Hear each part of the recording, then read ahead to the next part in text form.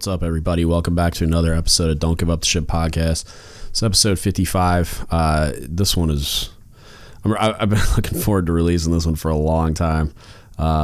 This one was a listener to the podcast, put me in contact with some people, and one of them was James, who was the Command Master Chief of the USS Cole when it was bombed off the coast of Yemen. And this was before my time even, but it is something that's kind of fresh in my mind in a way. And it was an incredible conversation that I'm really excited to share with you guys. Before I get to that, just a kind of state of the union, quick update for me. I've gotten a couple of messages asking, and radiation's about halfway done. Got about 2.5 weeks left. I should be done July 9th, I think. Side effects suck. I'm not going to complain too much because of I'm in a great place compared to a lot of people that I'm watching get treated in the same facility. So it's really hard to complain, but I'm doing all right.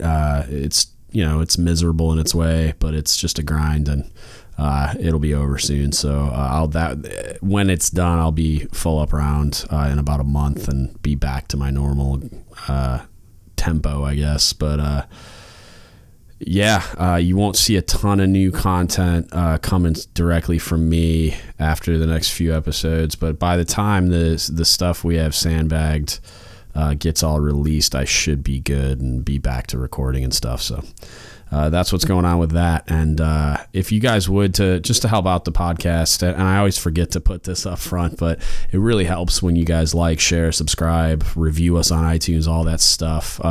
Just help get the platform spread and noticed, and what feeds the algorithms, and we don't have a advertising budget of any kind, so it does help. So if you could just like, share, subscribe, review us on iTunes and all the other platforms, and we would really appreciate it. And with that, we'll get to the interview. All right, so just like we talked about a minute ago, man, just give me your background, like your history in the Navy and your experience that led up to you being the CMC on the Cole, and then we'll go from there. Yeah, almost 30 years in the Navy.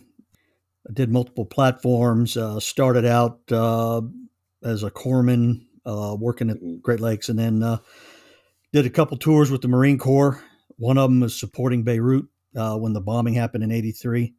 Did multiple platform ships from Gator freighters, a couple flat tops. I went on aviation medicine, did squadron.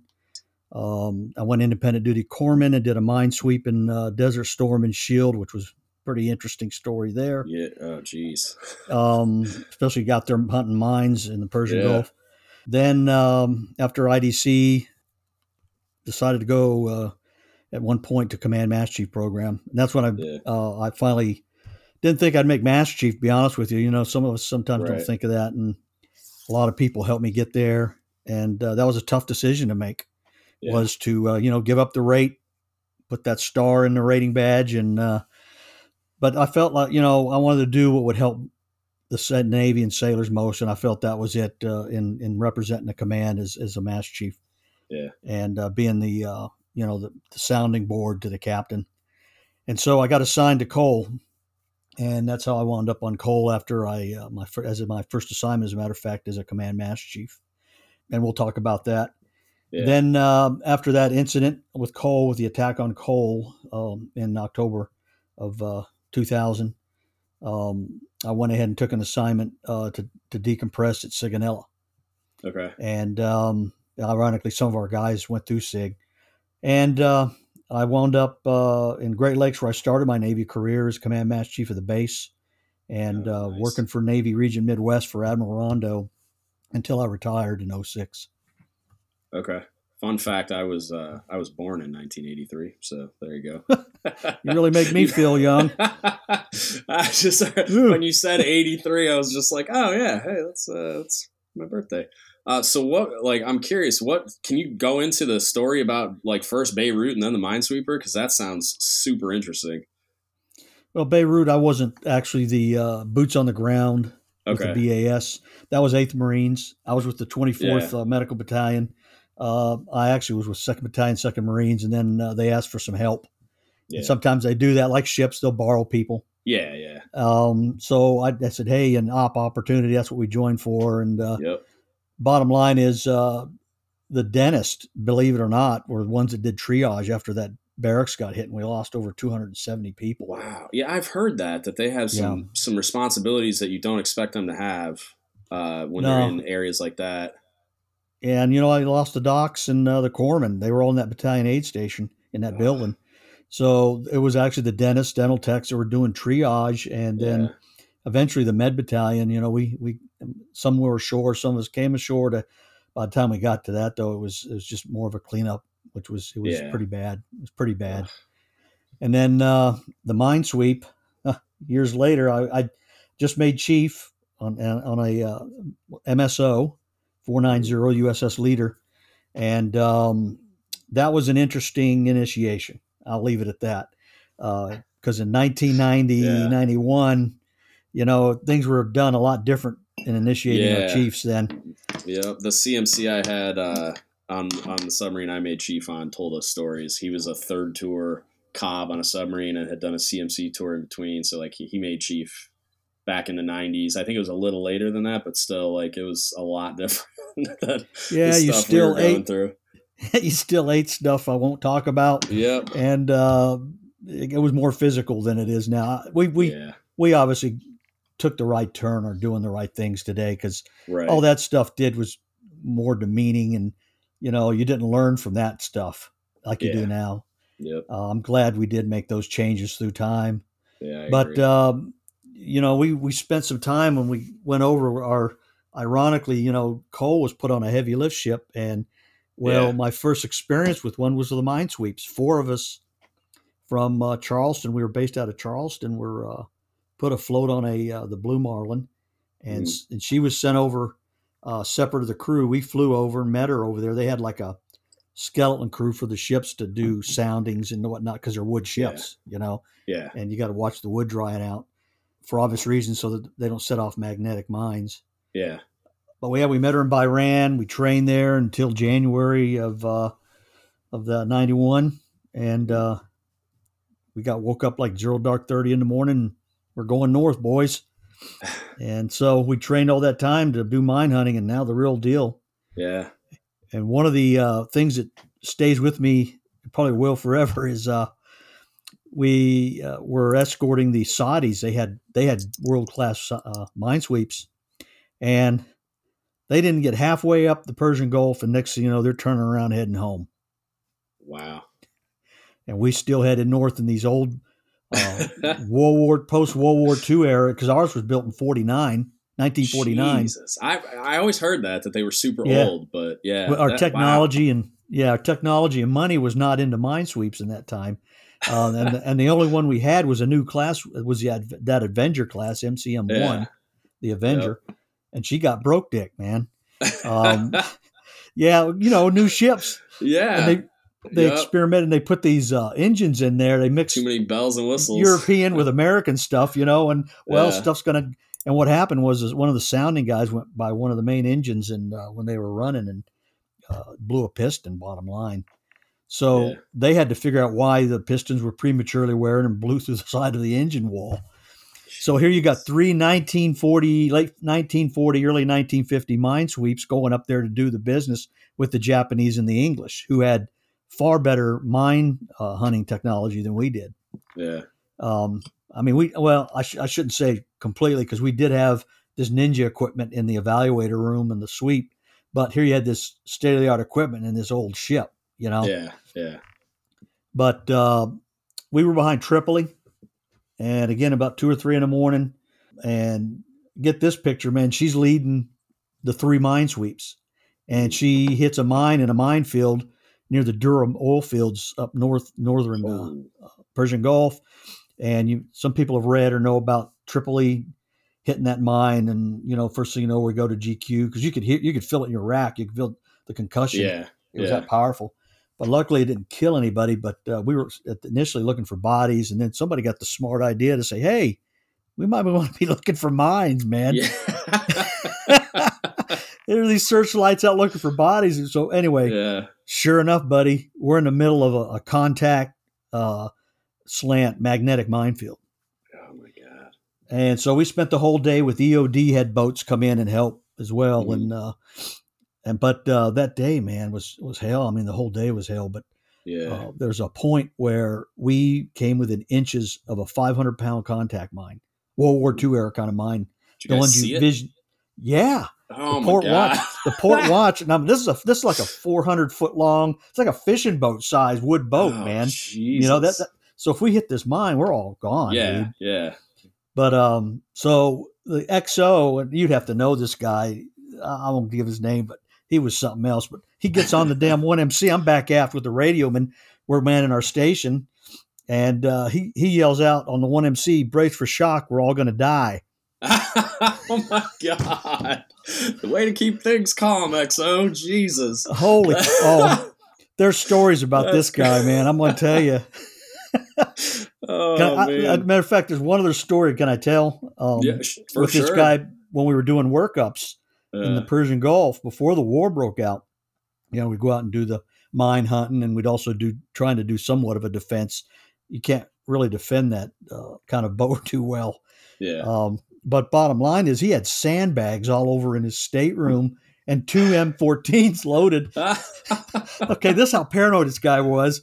Wow. So anyway, we have this GQ drill, and it was a mass conflag. You know, we're going to lose kind of thing. But so I'm down below a man in my station. I had like a really small medical, so mainly I was out topside, you know, helping and responding. But all of a sudden I hear Doc. This obviously I was an IDC then, independent duty corpsman, up to the bridge. So I thought somebody was hurt, so I'm hauling ass up there and get to the bridge, and there's freaking red smoke just coming out of the bridge, and I'm going, holy crap, what the hell? So here comes the XO out through all this damn red smoke, and his hair's blonde. His hair was freaking orange, dude. He says, Doc, do you got some peroxide or something, man? I need to get this shit out. That's hilarious. So that was an experience. That whole tour over there during Desert Storm and Shield was something else, man. That, like you said, he really made it interesting. Yeah, that's hilarious. But oh man, so that's somewhat my experience. Other than the fact that we did have some Iranian boats come in. We were actually going through the Dura oil field sweeping. We had actually seen the platform shot up by the SEALs. It was eerie. These guys had plywood up for barriers, which that ain't going to stop around, man. So they were pretty destroyed. And but these gunboats started coming in on us, and here we got just a 50 cal and one guy with a Stinger missile. All right, that's our protection. That's it. And a wood boat, yeah. So I know I wasn't on the bridge, but somebody called it in. These guys were coming at us full blast with these high speed boats, these Iranians. And, oh man, I tell you, it was, hearts were pounding, our pucker factor was high. God, that scares all of a sudden the crap out of me, man. Like we'd be coming in and out of port, and I would be topside as a line handling supervisor. And on a submarine, it's like you have one guy topside with an M4 and then a dude up in the sail with a crew serve weapon, and that's it. Like you're banking on the little small boats around you. And in San Diego, you'd have a sailboat with civilians waving at you 30 feet away, and you're just like, how is this okay? If any one of these was trying to attack us, we'd be screwed. You know the feeling then. Oh my God, it's terrifying. I'm going to tell you, our British friends, I'll thank them forever. HMS London was screening our area, and they came in. You could see them hauling butt, dude, full flank speed. Yeah. And when those gunboats saw her coming, they turned and ran. Never mind. That's awesome. That always scared the crap out of me. Every time we were topside, I was on a ballistic missile submarine for my last tour, and they're a lot better about it. They have these huge blocking vessels. There's a Coast Guard security detachment. There's all this stuff. There's a ton more protection for obvious reasons, but when I was on fast boats, going in and out of port was scary, man. Going for just a personnel transfer. Yeah, I was on one of those recently. John Pine is a Cobb of the Tennessee.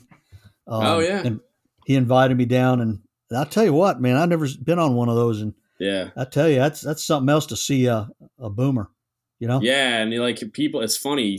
People think those things are small. It's like go walk around a Los Angeles class submarine and tell me that thing's small.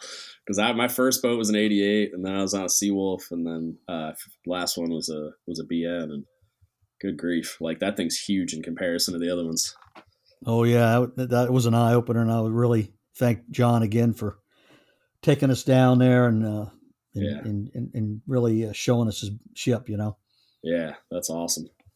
So the for I mean everyone knows kind of, and that's kind of where I'm coming from. Is like I know what I've read about the bombing on the Cole, but like we'll start with like however much you want to share, like we talked about what actually happened and how it happened from your perspective, and then like I said before too, I definitely want to get into the leading, like how you dealt with it from the leadership position you were in as that stuff happened. Yeah, actually, the leadership challenge was not only under crisis but before, as other ships in our battle group, because we were then with the George Washington Battle Group, but okay, we were going to be the lone ship, you know, because the money, they didn't have a lot of support ships behind her. It was just us and a supply oiler going across the Atlantic. Okay. But when I got to her at first, the CMC had been relieved for cause. Didn't know that. Geez. So the culture. So the culture was a challenge. Stuff, yeah. The chiefs had let the mess down, and that's no secret. They got their butts chewed because they let the command master chief, when they were in Puerto Rico, get in a car drunk from the mess, geez. And nobody, you know, took the time out to have his back whether they liked him or not. You know. Yeah. So, you know, once they got done with the previous master chief and obviously relieved him, the mess was told to go in, and the Commodore ripped them a new one. Yeah. So I knew when I went in that there would have to be leadership guidelines. And, you know, one of the things was I told them I wasn't going to tolerate that, and, you know, no backstabbing. We had a mission to accomplish, and that if they didn't want to be on there, and I told them my rules, as their CMC, then they need to go call the detailer. And they didn't. You know, they I told them I didn't want E7s, obviously, and 8s working in the command. I wanted chief petty officers. For sure. I've seen this weird thing, and I wonder if you agree because of what you're describing is I've had conversations with my buddies about it, because I've always found that in a mess, it's like there'll be me and a handful of other guys that are constantly driving certain cultural things. And that when people start to like relax, or people start to accept mediocrity in one form or another, like me and maybe a handful of other dudes are the ones flipping out about it. Like, no, that's not okay. But what I've seen is like, depending on who is in the CMC or SEL position, kind of they set the tone, they set the culture of the mess. And then what you'll see a lot of times is guys that could be lighting the world on fire with a guy like you, and then another guy comes in that his bar might be a little lower, or he might just be a little different and do things a little differently. They adjust to his tone and culture setting. You know what I mean? Where it's like guys that you would think wouldn't allow bad things like that to happen, they kind of like just adjust to their surroundings. They're just like, oh, this is what we're doing now. And then they start doing that. And it's kind of bizarre, because you look at these guys like they're these pipe hitter, you know, type A personalities. And then when the culture and what we're doing changes, they kind of just adapt, and it's kind of bizarre. So I wonder if you saw kind of the same thing, where those guys, like, they adjusted to that guy, he got fired, they realized they had screwed up, and then you came in and set a new tone and a new culture, and they're just like, oh, okay, this is what we're doing now. You know what I mean? Yeah. What I understood, at least listening to the chiefs, was they were working with a master chief with dictative leadership style. Okay. Which is not good. And driven his mess that way. Like I said, I wasn't witness to all of it. Right. But I went in there letting them know that one of my rules was I wanted them to be 51% of the vote, not me. Yeah. That's, you know, but if I had to be the voter and they couldn't make up their mind, then I'd do it. I wasn't afraid to do that. Right. But I'd rather see the mess work together and send a message to the captain and XO that this is what we need to do, or this is where we need to go. And one of the key things that I did with my captain, because he was new, just like me, I only showed up a few months after him, was his relationship was so important. You know that as a chief to the mess. Yeah. And so we had some, obviously not just the training, because of the crew, we had 45% almost of the crew turnover. Yeah. Before we left. So that's a challenge. We got the SCBAs, which is the, the self-contained breathing apparatus. Yep. We went from the old OBA system. So there was a lot of system changes. You know the deal. So we had that challenge. Plus you had the Warriors stuff to do. And then you had, your division and other things to do to be mission ready. Yeah. Well, it's not easy and it gets complicated. So as we're working towards mission readiness, and I'm just an old doc by trade, things started getting a little technical and somewhat complicated in some things. So I said, you know what? I think I need to get the captain down here and each one of you chiefs in your technical areas and in your lingo need to tell the captain.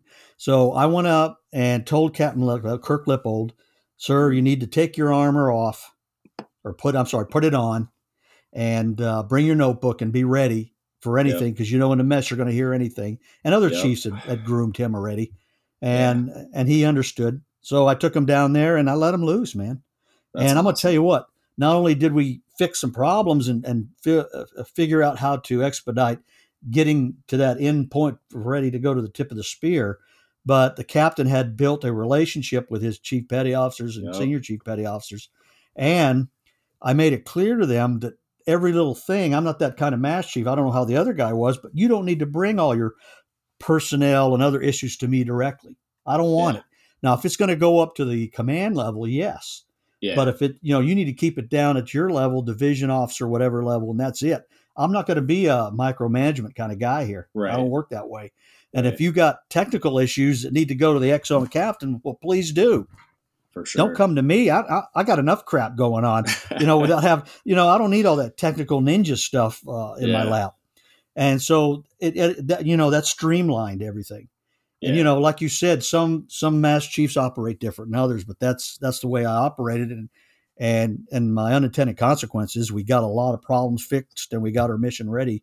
That's a huge thing too. I think that relationship builds a ton of trust between commander and chiefs. And it's just like, I've seen it work both ways where like I had a relationship where the Cobb brought the CO down and he wasn't willing to receive any criticism. Like I got in a screaming match with him at one point because you came down here because you wanted to hear feedback on what you were trying to do, and what you're trying to do is a bad idea. I'm going to tell you it's a bad idea. That's what you came in here for. The door's closed.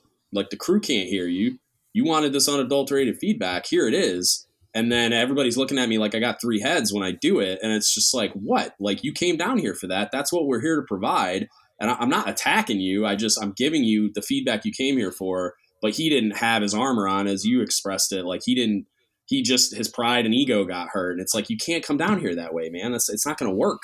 If you come down here and you're defensive and you're not willing to receive the feedback from all these guys, because that we're trying to help, like we're trying to give you the information that you need to make the best decisions possible and tell us which way to go. And then that's what we're going to do. But like, there was this relationship where he just didn't understand that we were all here. Like, I work for you, sir. Like, I'm here to get behind you and push. But one of the ways that I'm going to do that is letting you know when something that you want to do is a bad plan, because I don't want you to then go forward with that and all the consequences that you're not seeing that I'm trying to explain to you end up biting you, Yeah, and sometimes your Cobb may or may not be part of the problem. It just depends on how receptive that captain is to that Cobb or command master chief, Right. And how willing they are to put aside their personal, like you said, issues and do the right thing for the mission and the ship. Yeah. And there's an example of that too. What you were just talking about was, when I got the ship, they mandated the surface warfare qualification. Yeah. Because you guys, the sub guys, had led the way in trying to be mission ready by knowing your ship, Yeah. So we as a mess were trying to figure out how to do it right on coal. Right. We don't want to hand out like candy, but we wanted to make it challenging and attainable because, you have different IQs out there, bottom line. Right. So anyway, the wardroom got a hold of it, and of course you can only imagine. So this little pamphlet became almost a book, dude. a notebook. Yeah. And then the mess finally, hey, Mass Chief, we need help, Yeah. So I took it up there, the book and everything, and asked him to, and this is my first one-on-one with him in not a good way. You know what I mean? I'm going to challenge him. And I was uncomfortable because it's my first time doing this stuff. Right. But bottom line, he said, what do you need? And I told him, sir, you and your wardroom have made this thing so complicated that it's not attainable and it's too much. And he says, well, what do you want me to do? I said, I want you to let the chief petty officers do this. He says, well, I want us to do it too. We need some input. I said, well, sir, you have the wardroom. I've got the mess. This is, if you can see on here, enlisted surface. Yeah. I didn't get through that, dude. Yeah. Freaking papers are flying in the stateroom. You take this and just go handle it yourself, Master Chief. In a nicer way. Yeah. But that was my first run-in with Kirk Lippold, and that's funny. But you know what? When you get past that, finally, because you're like a kid, you're kind of scared of where this is going to go. Yeah, it's kind of a number 10 boot up your rear end. Yeah. But but we got it back. That's the main thing, and we were able to make it a program that was attainable, but yes, challenging. Yeah. That's awesome. Yeah, it's one of the things that I talk to people a lot about, that process and how it works on submarines, and it's just kind of like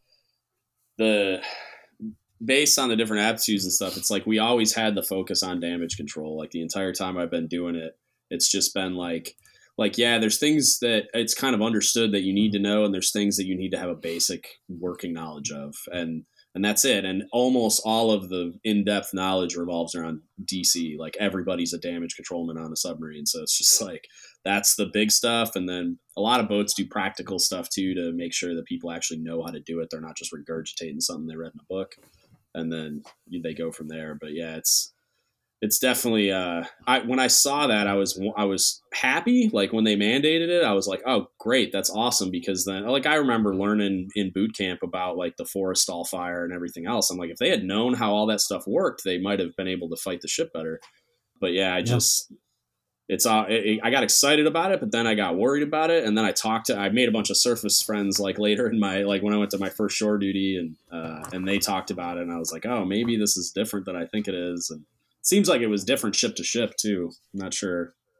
Well, I think I don't know how the sub community works on that, but yeah, I know surface wise, a lot of people will personalize it to their command as well. Yeah, submarine wise, there's not much variance. Like there's a little bit where the command will have a command qualification and training instruction, but nowadays everything's run through a computer program and it's all standardized across the force. And so it's like you're all learning the same things. The bar is at least theoretically set in the same place. It all depends on the subject matter expert you're talking about for that checkout, but it's pretty similar. You're going to see a lot of standardization across the force nowadays. Yeah, I'm still getting message traffic sometimes, or letters from friends that are in high places, and it looks like they're possibly going to change it back to being a voluntary program again.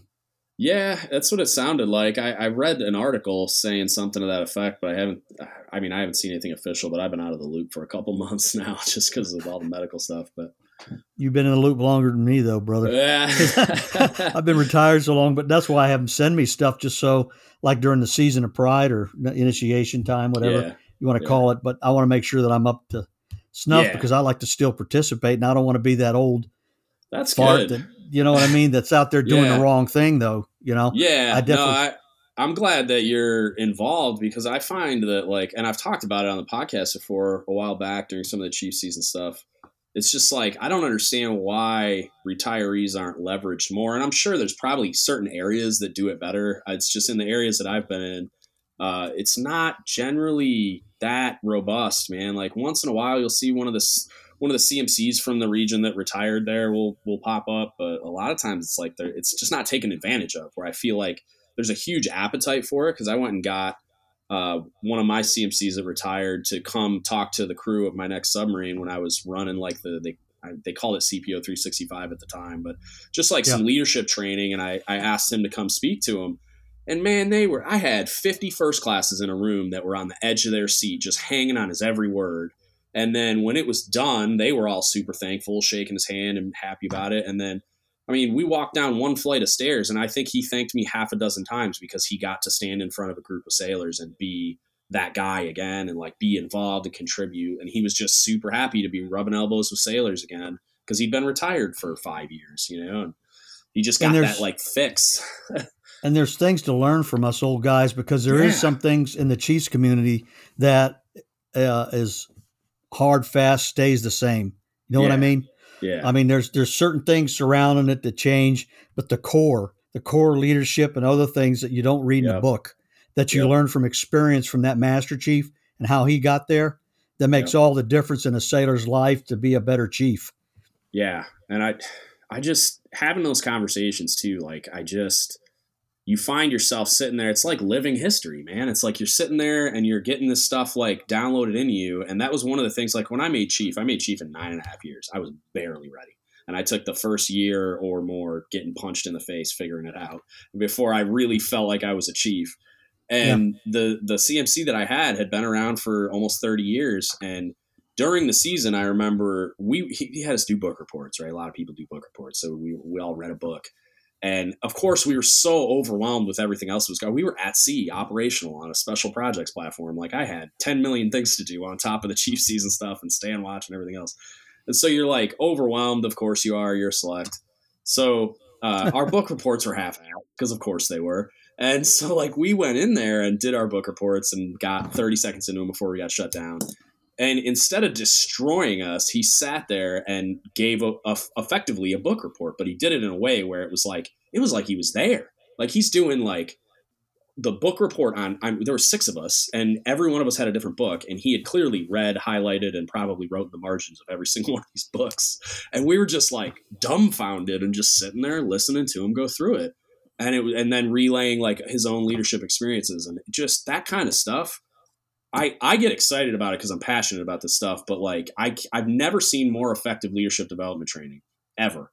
Like somebody like you, somebody like him, somebody that's been around for a really long time, did all the things, has all the stories, has all that experience, sitting down and sharing that. I've never seen anything like it. I sat down with my wife's grandfather before he passed, and he was a Korean War veteran. And for whatever reason, like she told me, she's like, I've never seen him talk to anybody like that. And it was just, I don't know if it's because I'm in the military or what, but he started telling me all about his experiences in Korea. And I was just like riveted. I was just sitting there and I was asking him these questions. And yeah, man, I feel like it's an untapped resource that it's like, I know people know it's there. I know it's in the MCPON's guidance, and occasionally I think it gets leveraged, but there's so much there that I feel like isn't drawn on enough. And that's something that I hope to do more on this podcast, is talk to people like you and get some of that stuff recorded and shared in a way that it'll be received by all these sailors that got smartphones welded to their hands. Yeah. Last year I got to do stepping in the mast at Great Lakes. That's cool. With all the chiefs. Of course, the mess is quite big up there at RTC, right, as well as, we had fleets and forces and MCPON there, but you're right. And then other retirees there, but what a platform. And you're right. When local regions or even just local command areas can put stuff like that together, it makes a whole lot of difference. Yeah. There's so much there. And and the Korean War vet, I think unattendedly you helped him too, by healing and telling his stories. Yeah. Sharing his experience. It was pretty shocking. We were just at a restaurant having some food, and I was and she just told me recently, because I had brought it up, that kind of same type of conversation where I wanted to talk to more people like that, like retirees and veterans. And she said, yeah, I've never heard my grandfather tell anybody that much information, that much detail. He just never talked about it. And then here we are at a Mexican restaurant. He's just telling you all about all these crazy experiences he had in the Army when he was in Korea. And I was just like, holy crap. He was a truck driver, but everybody's an infantryman. So he had some wild stories. And yeah, I hope it did. He was an awesome guy. I wish I had gotten to talk to him more before he passed, but my dad may have been over there with him because he was Korean War and Vietnam vet. Oh, really? And Wow. like you said, I'm glad he told me because he's not here anymore either. And Yeah. to hear it from your own dad and sacrifices he made, it like you, it took a while for him to open up. Yeah. Years later in his life. Yeah, I really enjoy that kind of stuff, and I'm hoping to do more of it. So let's shift get back over on to track. Yeah, I told you we'd get off on a tangent. So experiences of day of, you know what I mean? Like how like what were you doing? Where were you? And how did it all go down? And then we'll get into the leadership dynamics of it. Yeah, we successfully transited the Atlantic, hit quite a few Liberty ports in the Mediterranean. We dealt with the first GQ in the Adriatic. They were looking for a guy named Milosevic who had war crimes, and we were being spied on by an unmarked white ship. It had all these antennas. Yeah. We intercepted her, went to GQ. That was a first taste for the crew to get the real general quarters. Wow. And we made contact with her, and the captain warned him. He said, I was going to send a 5-inch round over your bow here in a minute if you don't identify yourself. Yeah. So they put up a British flag, and then the Marines took over and VBSS, vertical board search and seizure the ship. And we went on our way to finally in-chop into the Fifth Fleet and towards Yemen. Yeah.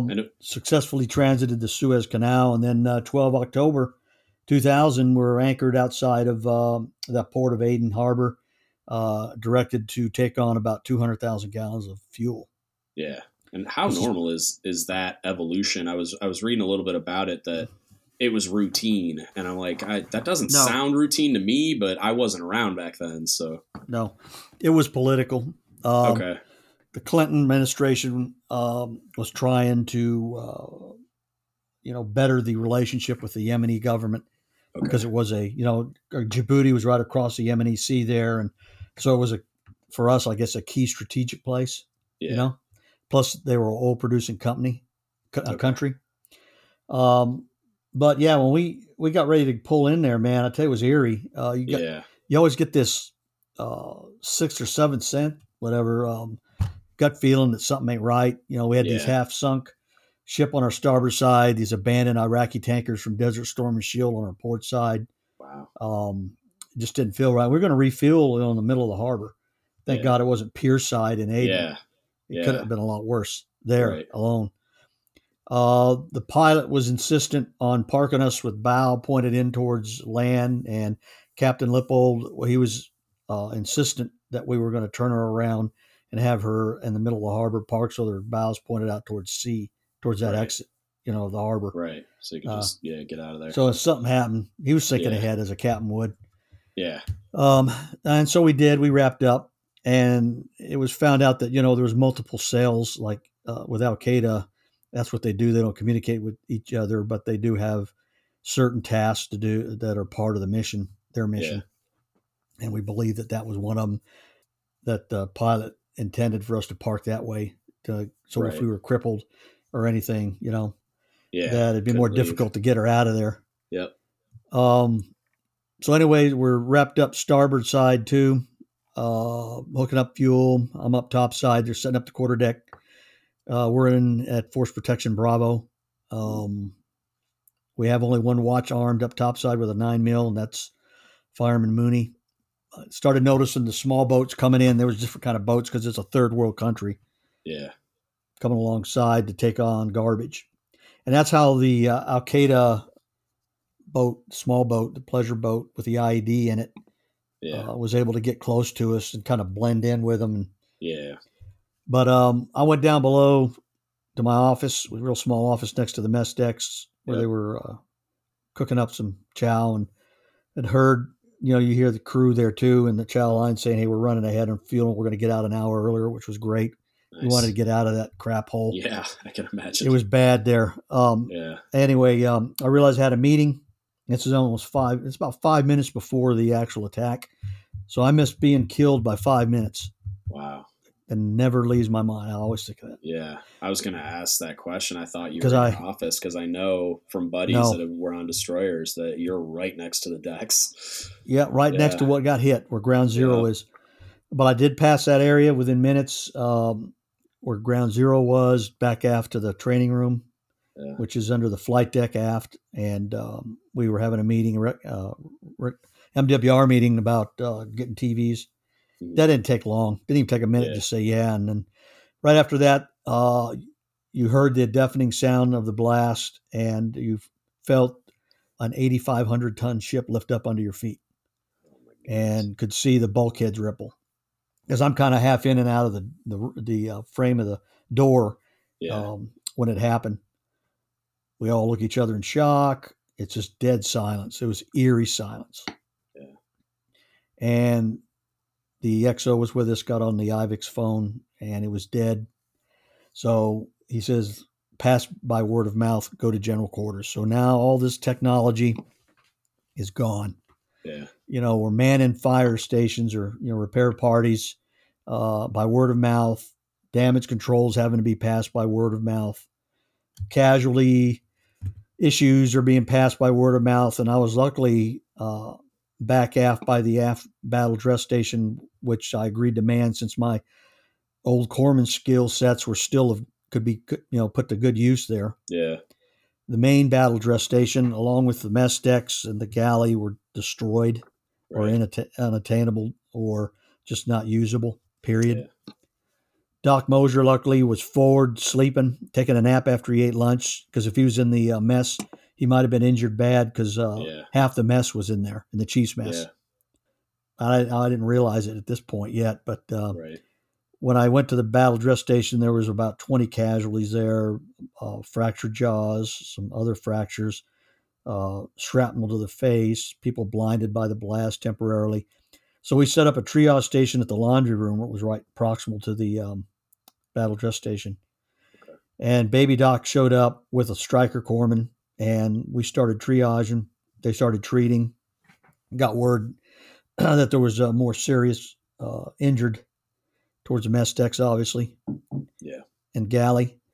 So I told Baby Doc to take over, and she's assisting and sort of crew members with treating.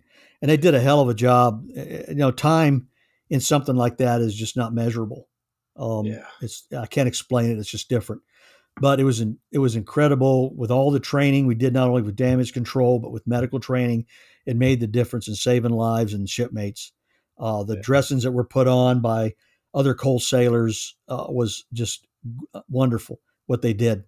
Whether it was a fractured jaw or broken limb, whatever, they did a hell of a job in treating their fellow shipmates.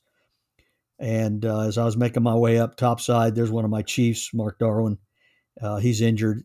He had fractured, I had to have him rule out, but it looked like he had fractured collarbone, maybe ribs, couldn't hardly breathe. And he was asking me about his guys in the ship, and I just had to tell him to be quiet so I could assess them and have them taken out. And as I'm treating them, I look up and there's guys coming by us because we're kind of midships, cross deck, if you can imagine that passageway between the port and starboard side.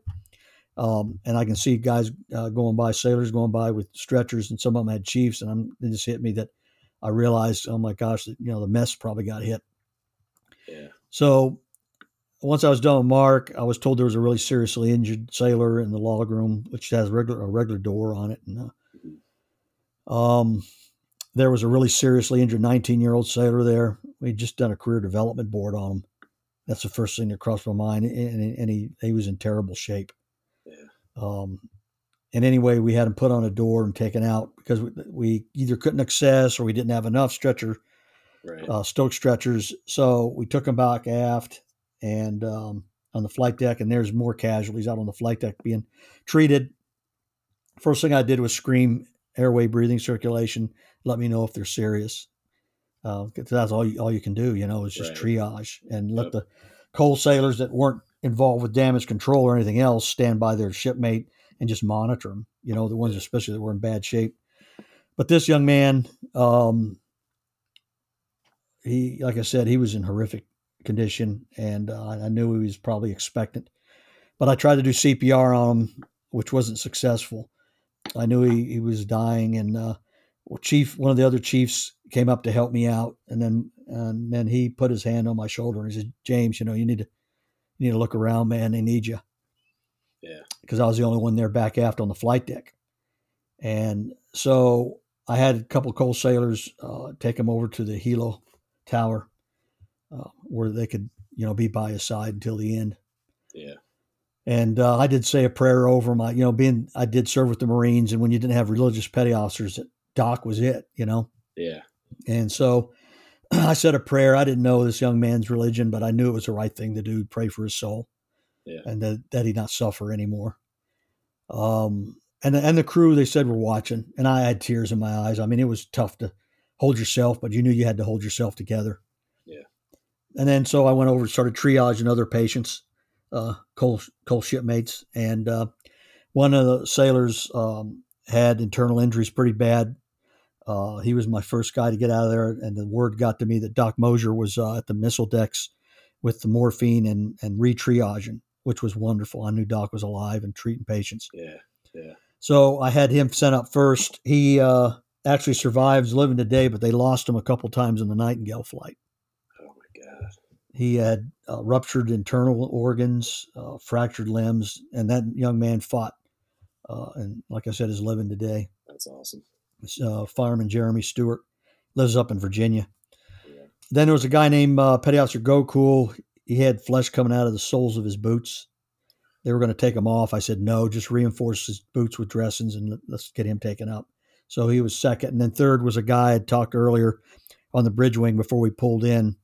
And we called him Boss Hog Saunders, Petty Officer Saunders, OS2, big guy from Danville, Virginia. Yeah. And, this is a big guy that could tolerate some pain. His legs were in pretty bad shape.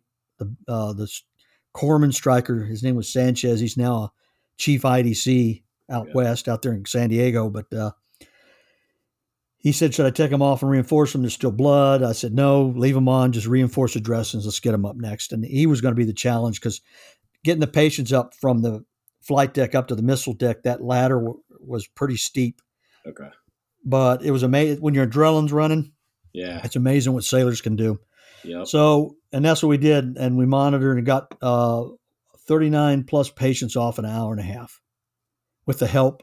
Boatswain's mate and some of the crew had to manhandle the gangplank. And those are heavy. Yeah. Those are not light. And jerry rig it so that we could get them down that. And we had to trust the locals to take our coal sailors over to the local hospital, which was not the best. It's a third world hospital, and they're outside. They're rioting. And typically the M&E carry around swords and knives and weapons, guns. Yeah, I didn't know you guys even went to a local hospital. Yeah. Like in reading, it sounded like they all went to, it was like Landstuhl and I think French hospital or something. Yeah. Djibouti. In Djibouti. Or Djibouti, yep. Okay, yeah. Well, no, that didn't happen. A lot of them had to go. Wow. The serious ones over to that hospital. They had glass bottle IVs. I mean, it was just, yeah. But luckily there was American missionaries there, doctors, and they responded and helped out as well. That's awesome. Reports came back that jewelry was stolen.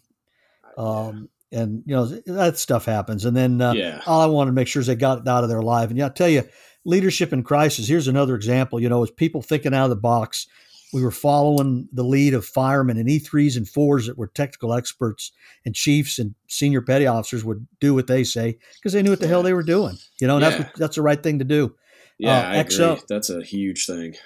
It's big, and that helped to save the ship, as well as another example was XO.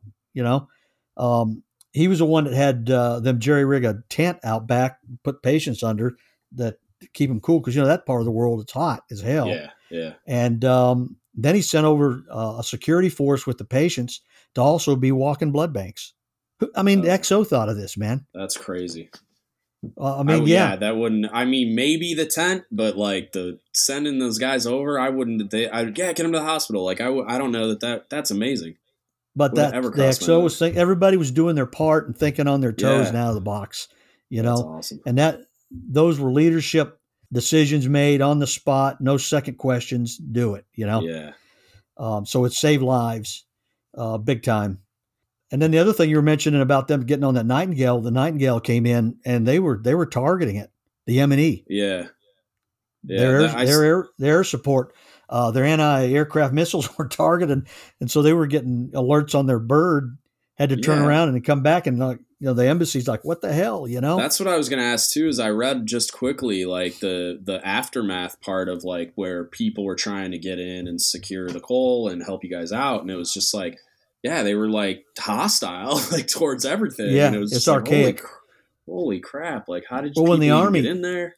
Yeah, the Army Air Force were scary at first. The first few days, Yeah. the MiGs, the few MiGs they had, they were old MiGs, but still they could Yeah. do some damage. Yeah, They were strafing us, dude. really? They were strafing our ship. We're like, what the That's hell? We're going to get insane. attacked again. So, Yeah. we just got blown up. We got this 40 by 60 foot hole in the side, and you don't know if there's going to be a second attack to Yeah. finish us off. Al Qaeda wanted a trophy, dude. Yeah, And then the Army comes in, sets up a perimeter, and their weapons are pointed at us. oh Jesus! So Yeah, we had to that's- get word out. We had to get word out. What the heck? And finally, they turned. Obviously their army into a defensive, not an offensive posture. Yeah, that's Um, crazy. And then Because that would scare me as in your or any leader's position for all those sailors going to the hospital and anybody leaving the ship at all. Like, just like, okay, well, what's happening to my guys at the hospital right now if they're pointing guns at me right here? Like, yeah, that's insane. exactly. But I think also by the grace of God, everything went as smooth as it could. But the challenges afterward, after we got everybody off and started trying to stabilize the ship, which that was incredible for the first 3 or 4 days. We're listing 15 degrees. The main machinery rooms flooded out, non-accessible. The supply rooms are flooded out. We have no comms. All the missiles are gone. They're dead, because they've been moved around. 5-inch guns down. So, all we had was bullets and grenades, dude. That's Yeah. it.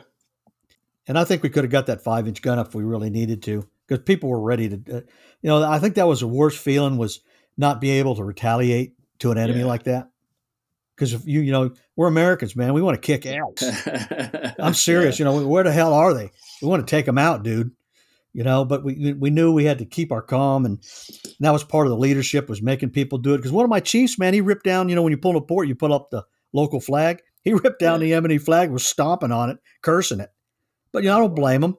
He just saw dead shipmates and put them in body bags. I had to help put 5 of my shipmates in body bags. That was not anything I would want anybody to ever go through, and that sticks with me forever. It'll be forever in my mind. Putting those sailors in body bags, and we had, it took 12 days to get all the deceased out from inside the ship, because they were either part of it and in places that were just not accessible without divers. Yeah. And that was a leadership challenge. Yeah. Crew had to sleep out on the flight deck. You saw the pictures, because there's no ventilation. We have one main generator working. The other 2 are gone. All 4 main engines are down. Yeah. Port shaft is bent. That's how strong this blast was, dude. Yeah. It rippled the flight deck. It bent the yard arms up on the main staff. That's incredible. Yeah, hearing you describe it and reading about it are so different, because like when you describe it, I'm like, how the hell did they repair this thing? You know what I mean? Like the damage that you're describing, and then just like seeing the effect of the blast when it happened, I'm like, I can't fathom how they like got that thing and repaired it. Like that's insane. It took 2 years and about over $300 million, but you could see why. And there was a point that they were going to decommission her. Yeah. But Kirk, the captain, I credit him, and the admirals that were in there with the politicians, said, what kind of message basically are we going to send Al Qaeda and our enemy? Yeah, I was just about to say that. I'm really glad they didn't do that. And here we are today, in your face. She's been on 6 or 7, at least I know of, deployments, and a couple of those right through the Gulf of Aden. Yeah, in I their was face. out there last year. The CS1 on her that made chief was one of my A school instructors, and I went out there for her season. Her chief also was one of my A school instructors, but had already made chief, so I flew out there and surprised her for the chief season. But yeah, like I got to hang out with the whole Coles Chiefs mess. I got one of their sweet coyote brown hats with the Chiefs anchors on the back. So Cool. That's cool. I'm really, and it was just cool to like be around those guys and just understand that that's still a thing, that the USS Cole is still around, and that story and the importance of it, and the just like memorializing what the sailors that gave their lives in that incident. It's like that's a living memorial to them all the time, that ship is still sailing and fighting and doing what it does. And it's like the perfect memorial because it's still fighting. You know what I mean? Like no matter what happens, it's amazing. And I'm really glad that they ended up doing that. But the leadership challenges those first few nights too, where, you know, we had to worry about heat stress. People were down below with battle lanterns, monitoring the bulkheads for collapsing or flooding, increasing. And so, you know, you've got fuel oil spilled inside, not just outside the ship from ruptured tanks. We're lucky she didn't become a fireball. And then some of the sailors didn't want to go in the skin of the ship. And I didn't blame them because they know that their shipmates were still in there deceased. Yeah. And so we didn't force that on them. We just had them do other things outside to help out. Yeah. Now there was some that sat around, were depressed, moping, giving up. And so that's when you put your foot up their ass. Yeah. And you give them a choice. Either you get in here, you get to be part of this, or you're going to send you off the ship. And that statement alone was enough to get them motivated, because they did not want to look like they were cowardice or gave up or anything like that. Yeah. And it wasn't many, it was just a few. But, you know, in our position as chiefs, you know that can become infectious. Yeah. And, you know, you don't want that to happen.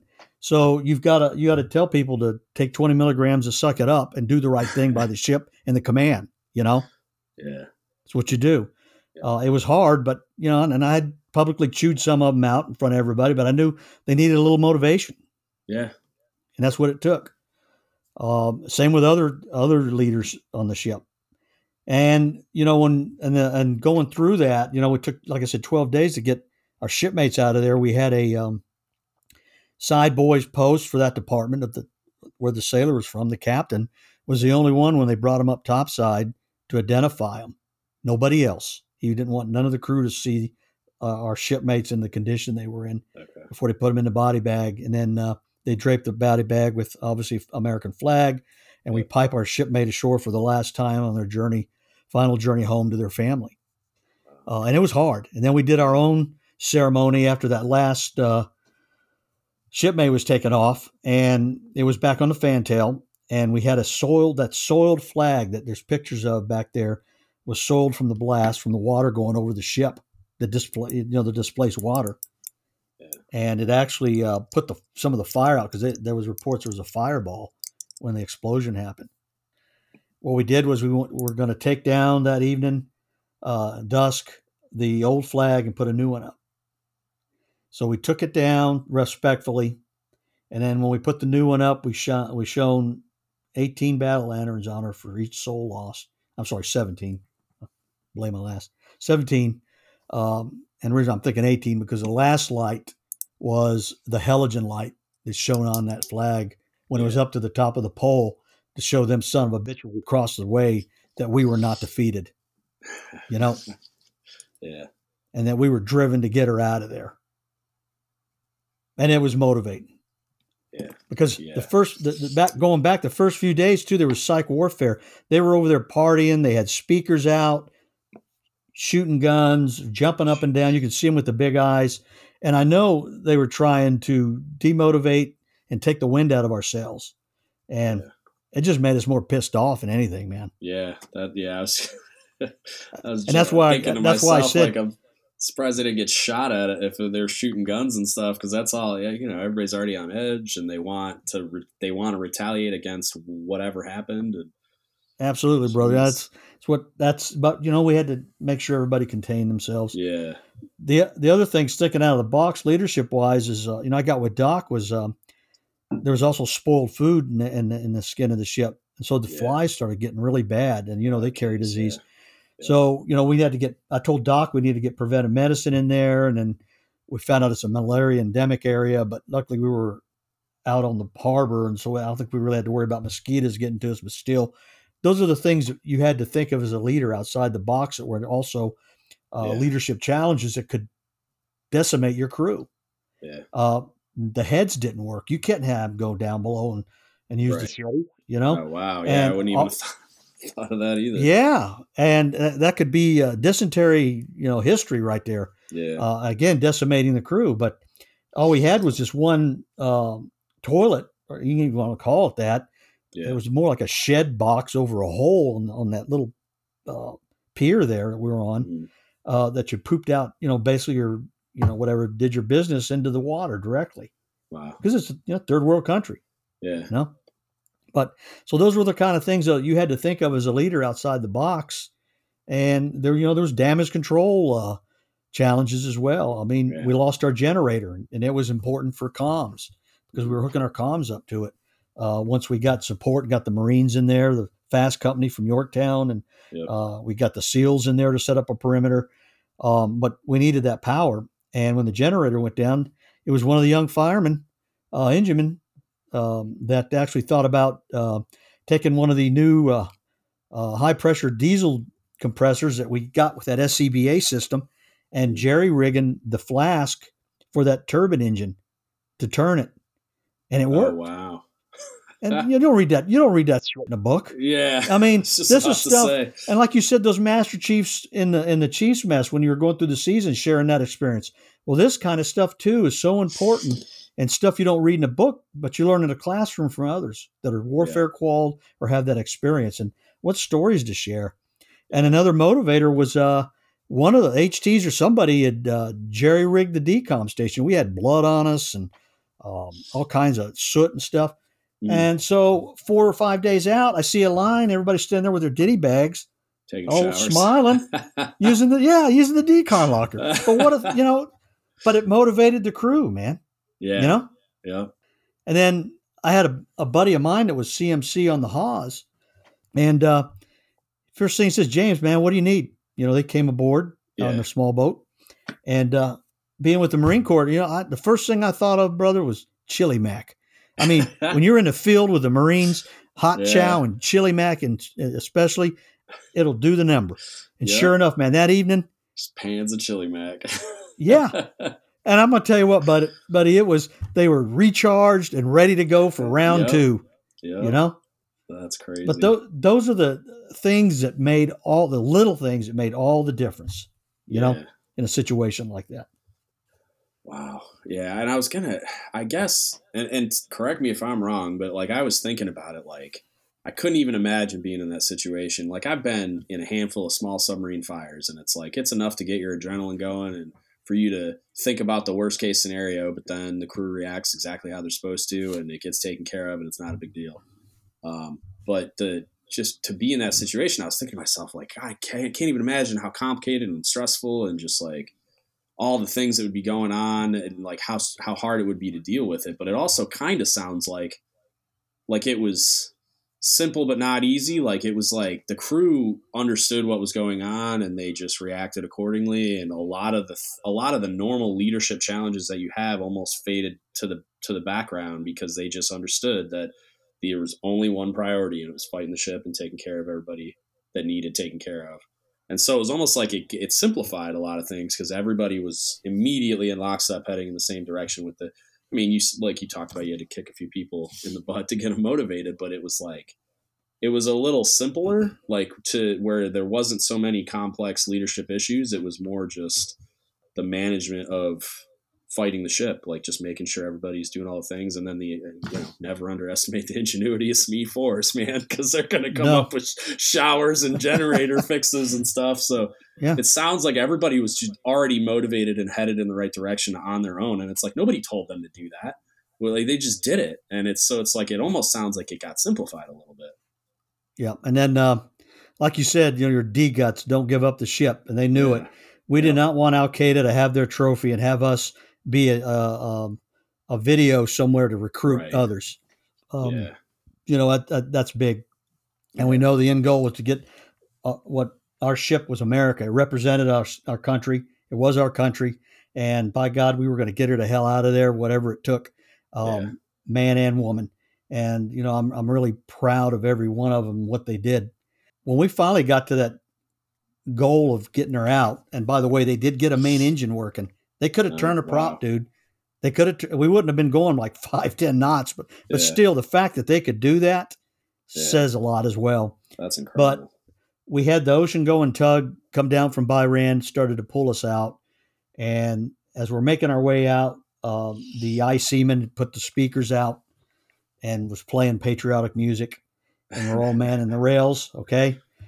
And the Yemeni patrol guys, they had like a Yemeni patrol boats there. Yeah. They were actually standing there rendering us honors. Wow. So we did. But when we got past them, and I'm up there on the bridge wing with the XO, one of our crazy ice seamen, IC2, plays American Badass by Kid Rock. We have got news people on there, dude. XO, you know how XOs are. XO's friggin' losing it, running down the ladder wells. Cut it off. You know, it's too late. It's too late, dude. That's hilarious. Well, the unintended consequence of that was Kid Rock found out and heard it and read it, and he put a concert on for the crew in Norfolk. Oh, that's so cool. And gave all the money to the families that lost their loved ones. That's amazing. That sounds. Of course, we know how he is anyway. He's got a big heart. People know that, and he really loves our military. But and then, so that's an inside story there for you. I've never heard that before. That's awesome. And he actually, when he came to Hampton Roads, we had to set up a temporary quarters in Norfolk while the ship was being repaired and assessed. And he came up there and visited with us. So we all got a picture opportunity. We ate chow in the chow hall with him. Yeah. And that was so good for the crew. You know, that was really good for the crew. That's so cool. That's hilarious. Shout out to the ice seaman that played that over the Winter Sea. That's amazing. That sounds like something a submariner would do. That's why I'm dying about it, because it's like there's some funny stories out there about some shenanigans that happen in the submarine force. And that was Petty Officer Croft. That's the name. Well, good on you, Petty Officer Croft. I dig it. That's hilarious. Yeah, I guess what were the leadership challenges that followed? Like, so you're talking about we loaded the ship up, put her on the transport vessel to bring her home and get her repaired. What were the leadership challenges that followed that? Because I don't know. I guess I don't know exactly when you detached and went to Sigonella. So, like, what followed as far as once all the adrenaline wears off and we're not in that high stress environment? Yeah, this whole thing was called Operation Determined Response. We were 1,000 nautical miles from the nearest Navy ship. I know we could have got other support from other services if we really were in a bind. Right. But that just says how far away we were sea-wise from any Navy ships, our own. And our Canadian friends were the first ones to come in there and respond and help us, to give them credit, HMS Marlborough. But, the plan was to put her on that heavy lift ship and send her home around the Horn of Africa. And the reason why the threat con was still high, that Al-Qaeda still wanted to finish the job and attack the ship. Right. And so the ship was well protected. We had high security in the area while she was being loaded. We offloaded onto LCUs and went on the USS Tarawa with a MARG, where she would go ahead and transport us north off the coast of Oman, where we were flown. It was like freaking to me, it was like, what's that Vietnam movie where the da-da-da-da-da-da-da-da, you know what I'm talking about? You know what I'm talking about. Yeah, I'm trying to think of the name. But anyway, I felt like that. I mean, we weren't attacking or nothing, but we had all these CH-46s once we made it up far enough north and loaded on these helos, and they took us to an Air Force base from Desert Storm and Shield, where our bird was waiting. And so we waited there, we headed out, and we actually flew the opposite direction of where we were going, because that's how much of a threat they still, the intel detected. Yeah. And when they felt we were safe, then we started flying towards Rhein-Main and landed there to refuel overnight, and then headed home. But there was a lot of story sharing then, and experience, I should say, more so, not stories, experience sharing, because we really had to wrap ourselves around what we just went through. And everybody deals with it different, young and old. Yeah. You know, young people especially had a hard time because, they would join the Navy to get educated, and those kind of things. And they didn't think that they'd ever be seeing something real like this. And they did. Yeah. And seeing people die, their best friends, shipmates. So, yeah. And so we did that when we were in Rhine Mine.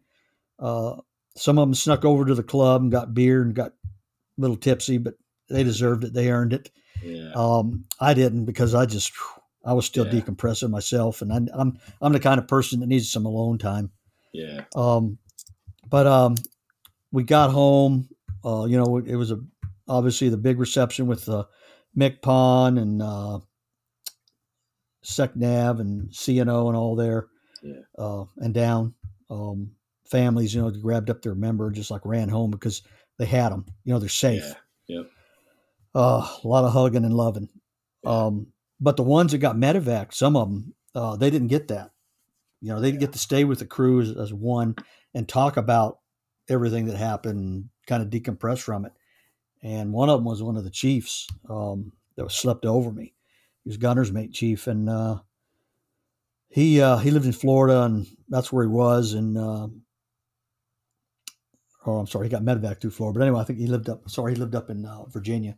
Yeah. And anyway, bottom line is he got separated, so he's going through a divorce as well as dealing with that and not talking to anybody. He was injured, and he was staying with a friend. Well, bottom line is he stole his buddy's gun and went out to a hunting shack out there in Chesapeake and took himself out.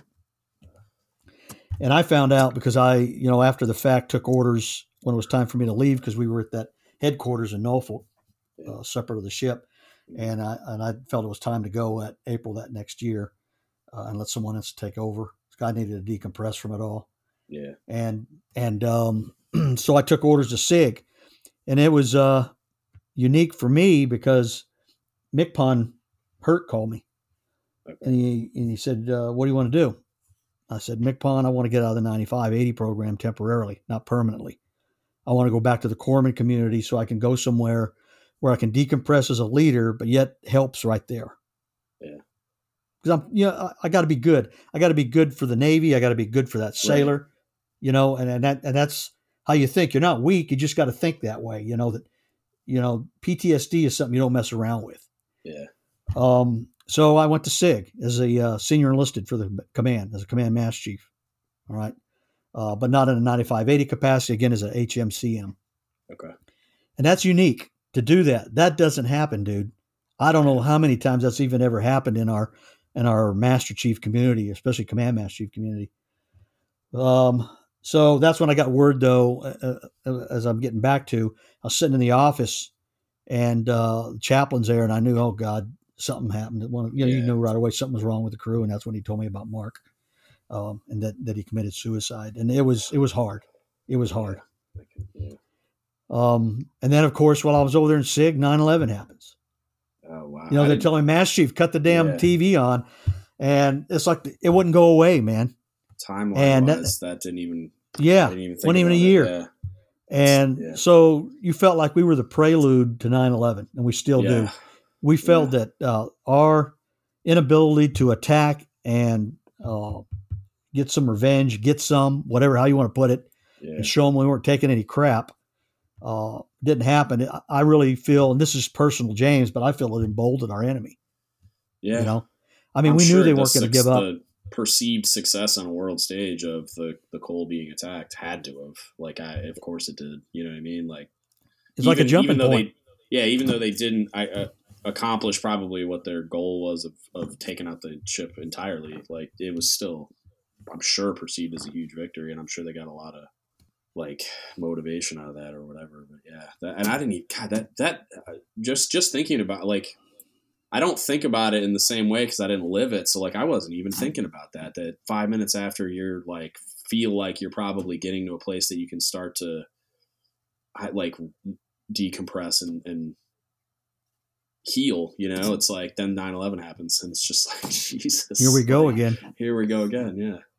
And another side story, Kirk Lipple, the captain, and a couple of crew members were actually working in the Pentagon when it was hit. Oh, when it got hit. Good grief. Now, Kirk, he was actually that day on 9/11 wasn't at the Pentagon. He was Thank at God. CIA headquarters.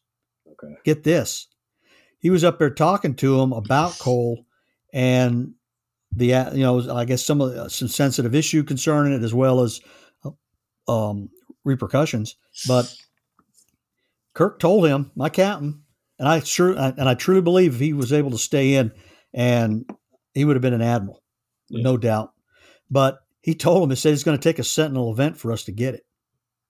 Yeah. And then next thing you know, he leaves, and as he's leaving, this CIA officer calls him back and says, Kirk, remember what you just said? And he shows him the TV, and there's a Pentagon getting hit by one of the birds.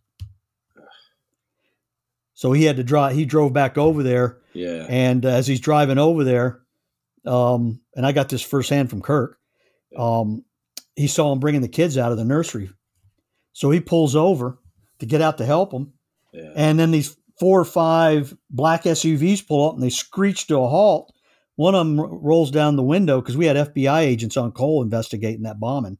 Yeah. And what the hell are you doing out here, Kirk? Kirk, it was one of the agents on our case. Wow. I mean, this is how small of a world this is, dude. Wow. I mean, and the concern of terrorism and attacks and all that. Yeah. It's like a magnet. It's like you can't get away from it anymore once you've been in it. You know? Oh my God, that's nuts. It is. Yeah.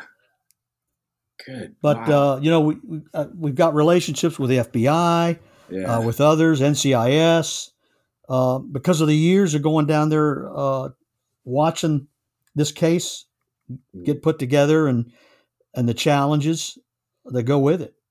Yeah. Good. When I first saw that bad guy, Al Nashiri, he came into that damn courtroom, man, like he was a friggin' WWE rock star. Bouncing, hands in the air. I mean, he had that kind of attitude. That's crazy.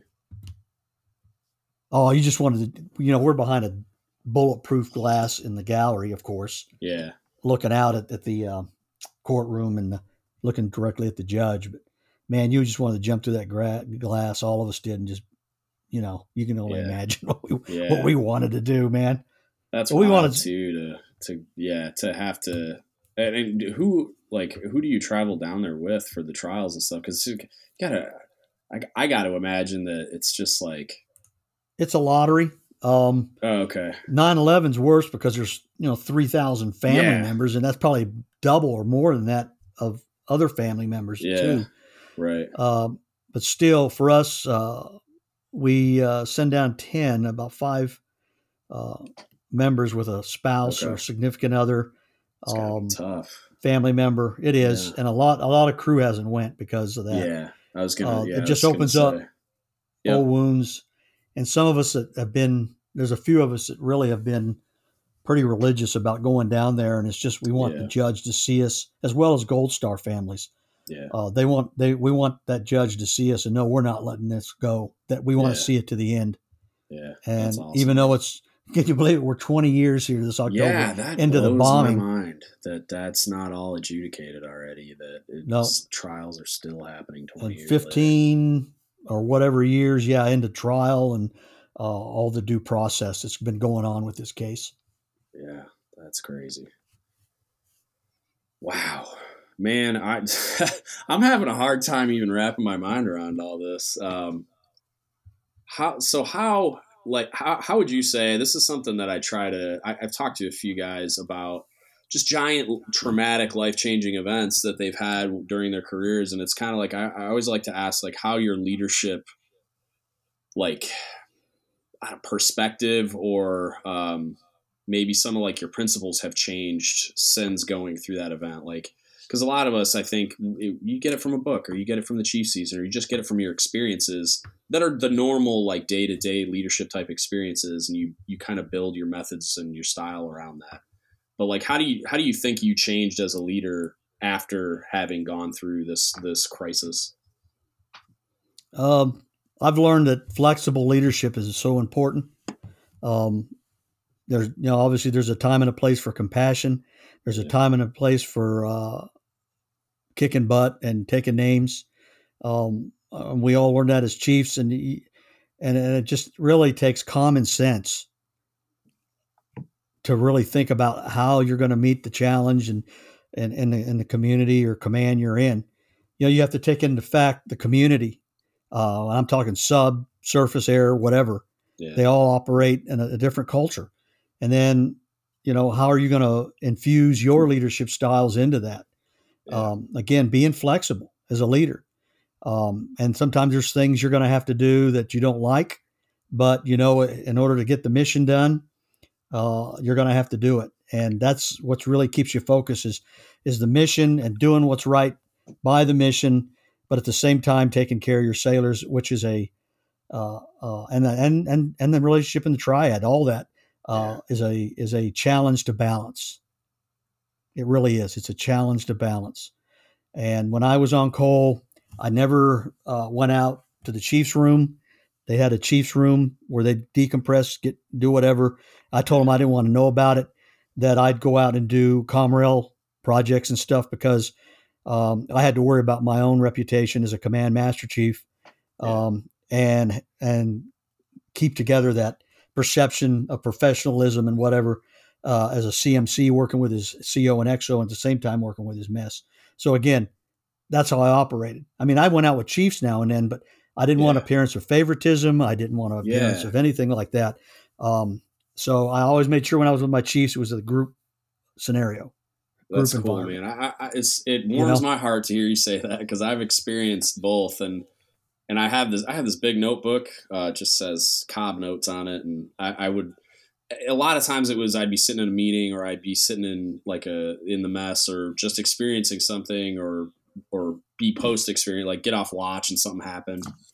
And I'd go down and just write in my book, like when I'm a Cobb, this is how I'm not going to do it that way, or I'm going to do it this way to make sure. And that was one of the things that I always kind of I was the only guy that my Cobb's name was Cobb. It wasn't Mike or it wasn't James or it wasn't Tim. It was Cobb. I was never calling him by his first name unless we were doing a group event at his house or something. Like if we barbecued, if you were off the ship or something, yeah. But even in the mess when the doors closed, everybody's calling him by his first name, and it's just I always looked at it the same way you just described it. Like there's got to be a degree of separation, and me and my last Cobb got into it a bunch of times because we would be in meetings and he would say things that were just him expressing his opinion, but it's like when you say that, it's not the individual talking, it's the chief of the boat. So it's like you just influence the opinions of every chief in this room. So now my argument doesn't matter anymore because everybody's getting oh, okay, now this is what the Cobb thinks. And so I always thought that there needed to be that separation, you know what I mean? Where it's not that you're not part of it and you're not guiding it and you're not setting the tone and the culture, but it's there's still I can't have one guy coming over to my house watching football if I'm in that position, and then there's perceived favoritism. And it's just there's a lot of guys that it seems like they just try to treat that guy he's the leader of the mess, but he's also just a member of the mess. And it's not really, he's the leader. And it's to be that leader effectively, I always felt like there had to be that separation. So that's I'm glad you said that because it makes me feel like I'm on the right track in figuring that piece out. It keeps you out of trouble for me. I thought for sure. And like on coal, when I said, when I told the chiefs to go out, I'd get the new, for instance, the selectees or even the crew. And I took control of all the COMREL projects as a command master chief. I knew I could have had somebody else do it, but it was my way of being able to share time with the crew in a professional manner and a fun manner. Yeah. We're out there helping a local zoo, painting an old folks home, whatever, together. That's cool.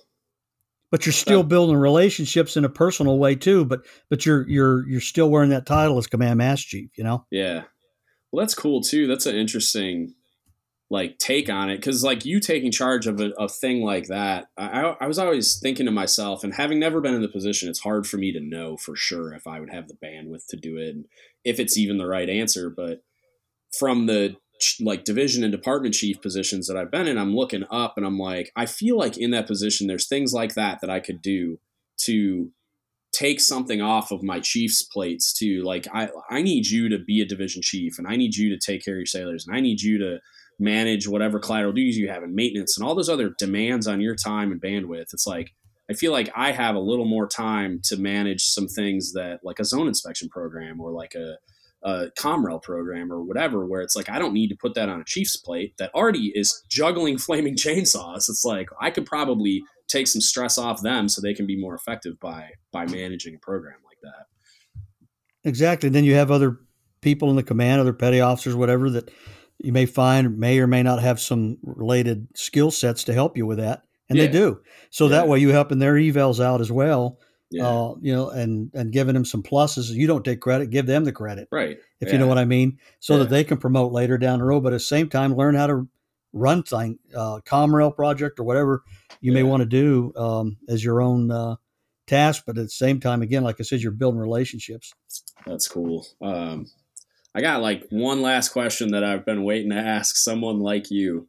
And I talked to Paul Kingsbury a little bit about it, but like, how do you think it's different in the mess, like back when you made chief to now? And like, what are some of the things that it feels like there's been a cultural shift just in having talked to some chiefs that made it in the 90s and seeing a lot of like conversations that happen on the internet, like where stuff comes out and you see all the old salts coming out with all this criticism with the back in my day comments. And it's like, what was it like back then? And how do you perceive it to be different? And is it like, what are the good and bad changes that you've seen? Now, I think the worst thing that's happened is PC, political correctness. Yeah. And, there's a time and a place for that, but when it comes to being a leader in a warfighter environment, some of that has to be put to the side, and you've got to think like a warfighter. Yeah. And I don't know if that makes sense. And that's the difference I saw growing up. I mean, I'm not saying, the hitting upside the head kind of stuff or the physical stuff like we did back. They did those in those days. Hazing. Yeah. Yeah. Well, even to motivate you as a crew member, like even when I was with the Marines as a Marine corpsman, there's nothing for a gunny to pop you upside the head, to get your attention. Submarine diving officers of the watch, same thing. You got a helms and plainsman sitting in front of you, and like back in the day, they like if they weren't paying attention to their panel or weren't on course, they'd get smacked upside the head by the dive. So, yeah, same thing. And then I understand that questions have to be answered, but sometimes you get to a point where there's too much questioning, and I mean questioning your decision making, questioning where you're going with this, and it gets back to a need to know. Yeah. And sometimes you don't have time for those questions, depending on the situation. You can't stand there and you got flooding or whatever's going on and got somebody continually questioning. Either you know how to do it or you place a guy and have another guy step in. Right. And that's what I learned in this is that stuff can get you killed sometimes. If you're not sure, instead of asking a bunch of questions, you say, okay, step out. We're going to put somebody else in there right now. Doesn't mean you're messed up. It just means, you got more to learn. Yeah. Yeah. And I think too, like in that particular situation, I think the absolute right answer is just swapping people out. But as far as the constant questioning is like do you think, especially in your position, because it sounds like you did through training and just your leadership style, is you built enough trust with those juniors that when you were in a casualty situation, you were demanding things of them, they were just, you weren't having to deal with as much of that because they trusted that, CMC's he's on top of it. He's got our best interests at heart and we trust him with that. And so they're just going to listen. You know what I mean? Like you're not going to get as much of that pushback if they trust that you can answer that question later because we know he's pointing us in the right direction. You know what I mean? Exactly. Yeah. Yep. Awesome. We got any save rounds or alibis, man? Anything else you want to talk about? No, just keep our nation in prayer as we go through a difficult time in our country, as well as our armed forces, all services, as they also deal with not only the challenges of being defenders of our country, but also dealing with not only political, but health issues worldwide. I can't even imagine what it's like to be out there today as a leader, having to lead with a silent enemy, a virus, as well as having to deal with the challenges of being mission ready. Yeah. So, I have a high respect for our military and our men and women out there. And in all the speakings that I've done, I have told these North Carolinians out here that question us or our military in any way, that we're in good hands, and that we can put our heads on that pillow at night and sleep comfortably, knowing that we're protected by our military. Yeah. Hey, man, thank you so much for doing this. I really, really enjoyed this, and I've been looking forward to it since we started talking, obviously, but just, this was like, I'm going to have to decompress for an hour after recording this, just thinking about all this stuff, because I mean, this was obvious. I mean, I joined the Navy in January 2002. So this is before my time. I mean, I was around when it happened. I was in college, but 1978 for me, and I was in the Army before that. In 1975, so yikes. I go way back.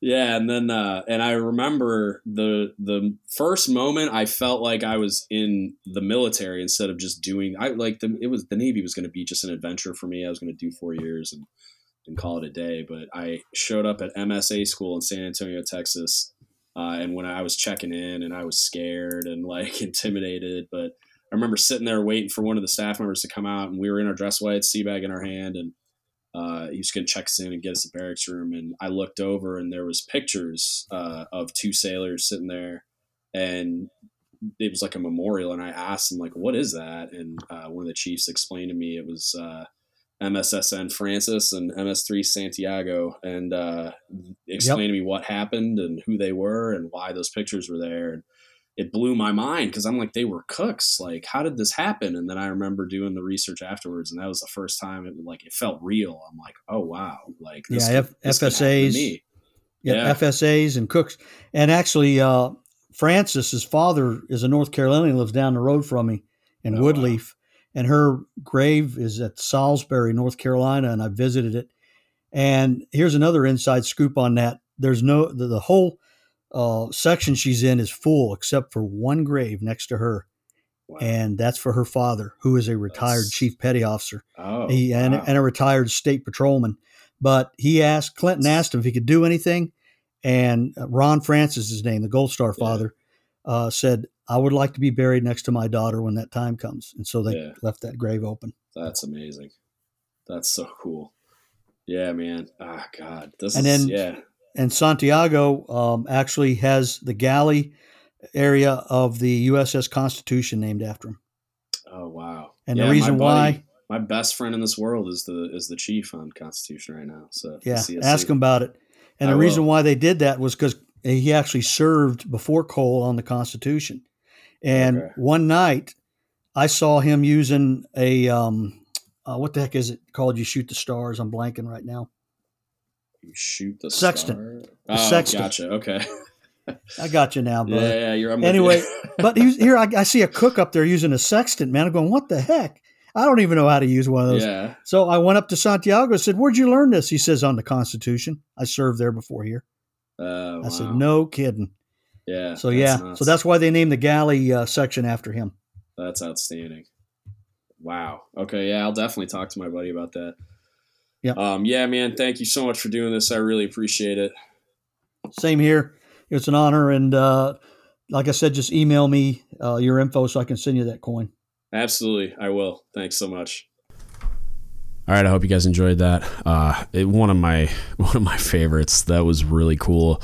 I really enjoy having conversations like that. And it's something that, like I mentioned in the interview, that I want to spend more time doing when I get back around to being able to, and when, like the COVID restrictions and stuff eventually relax, where I can actually access these people.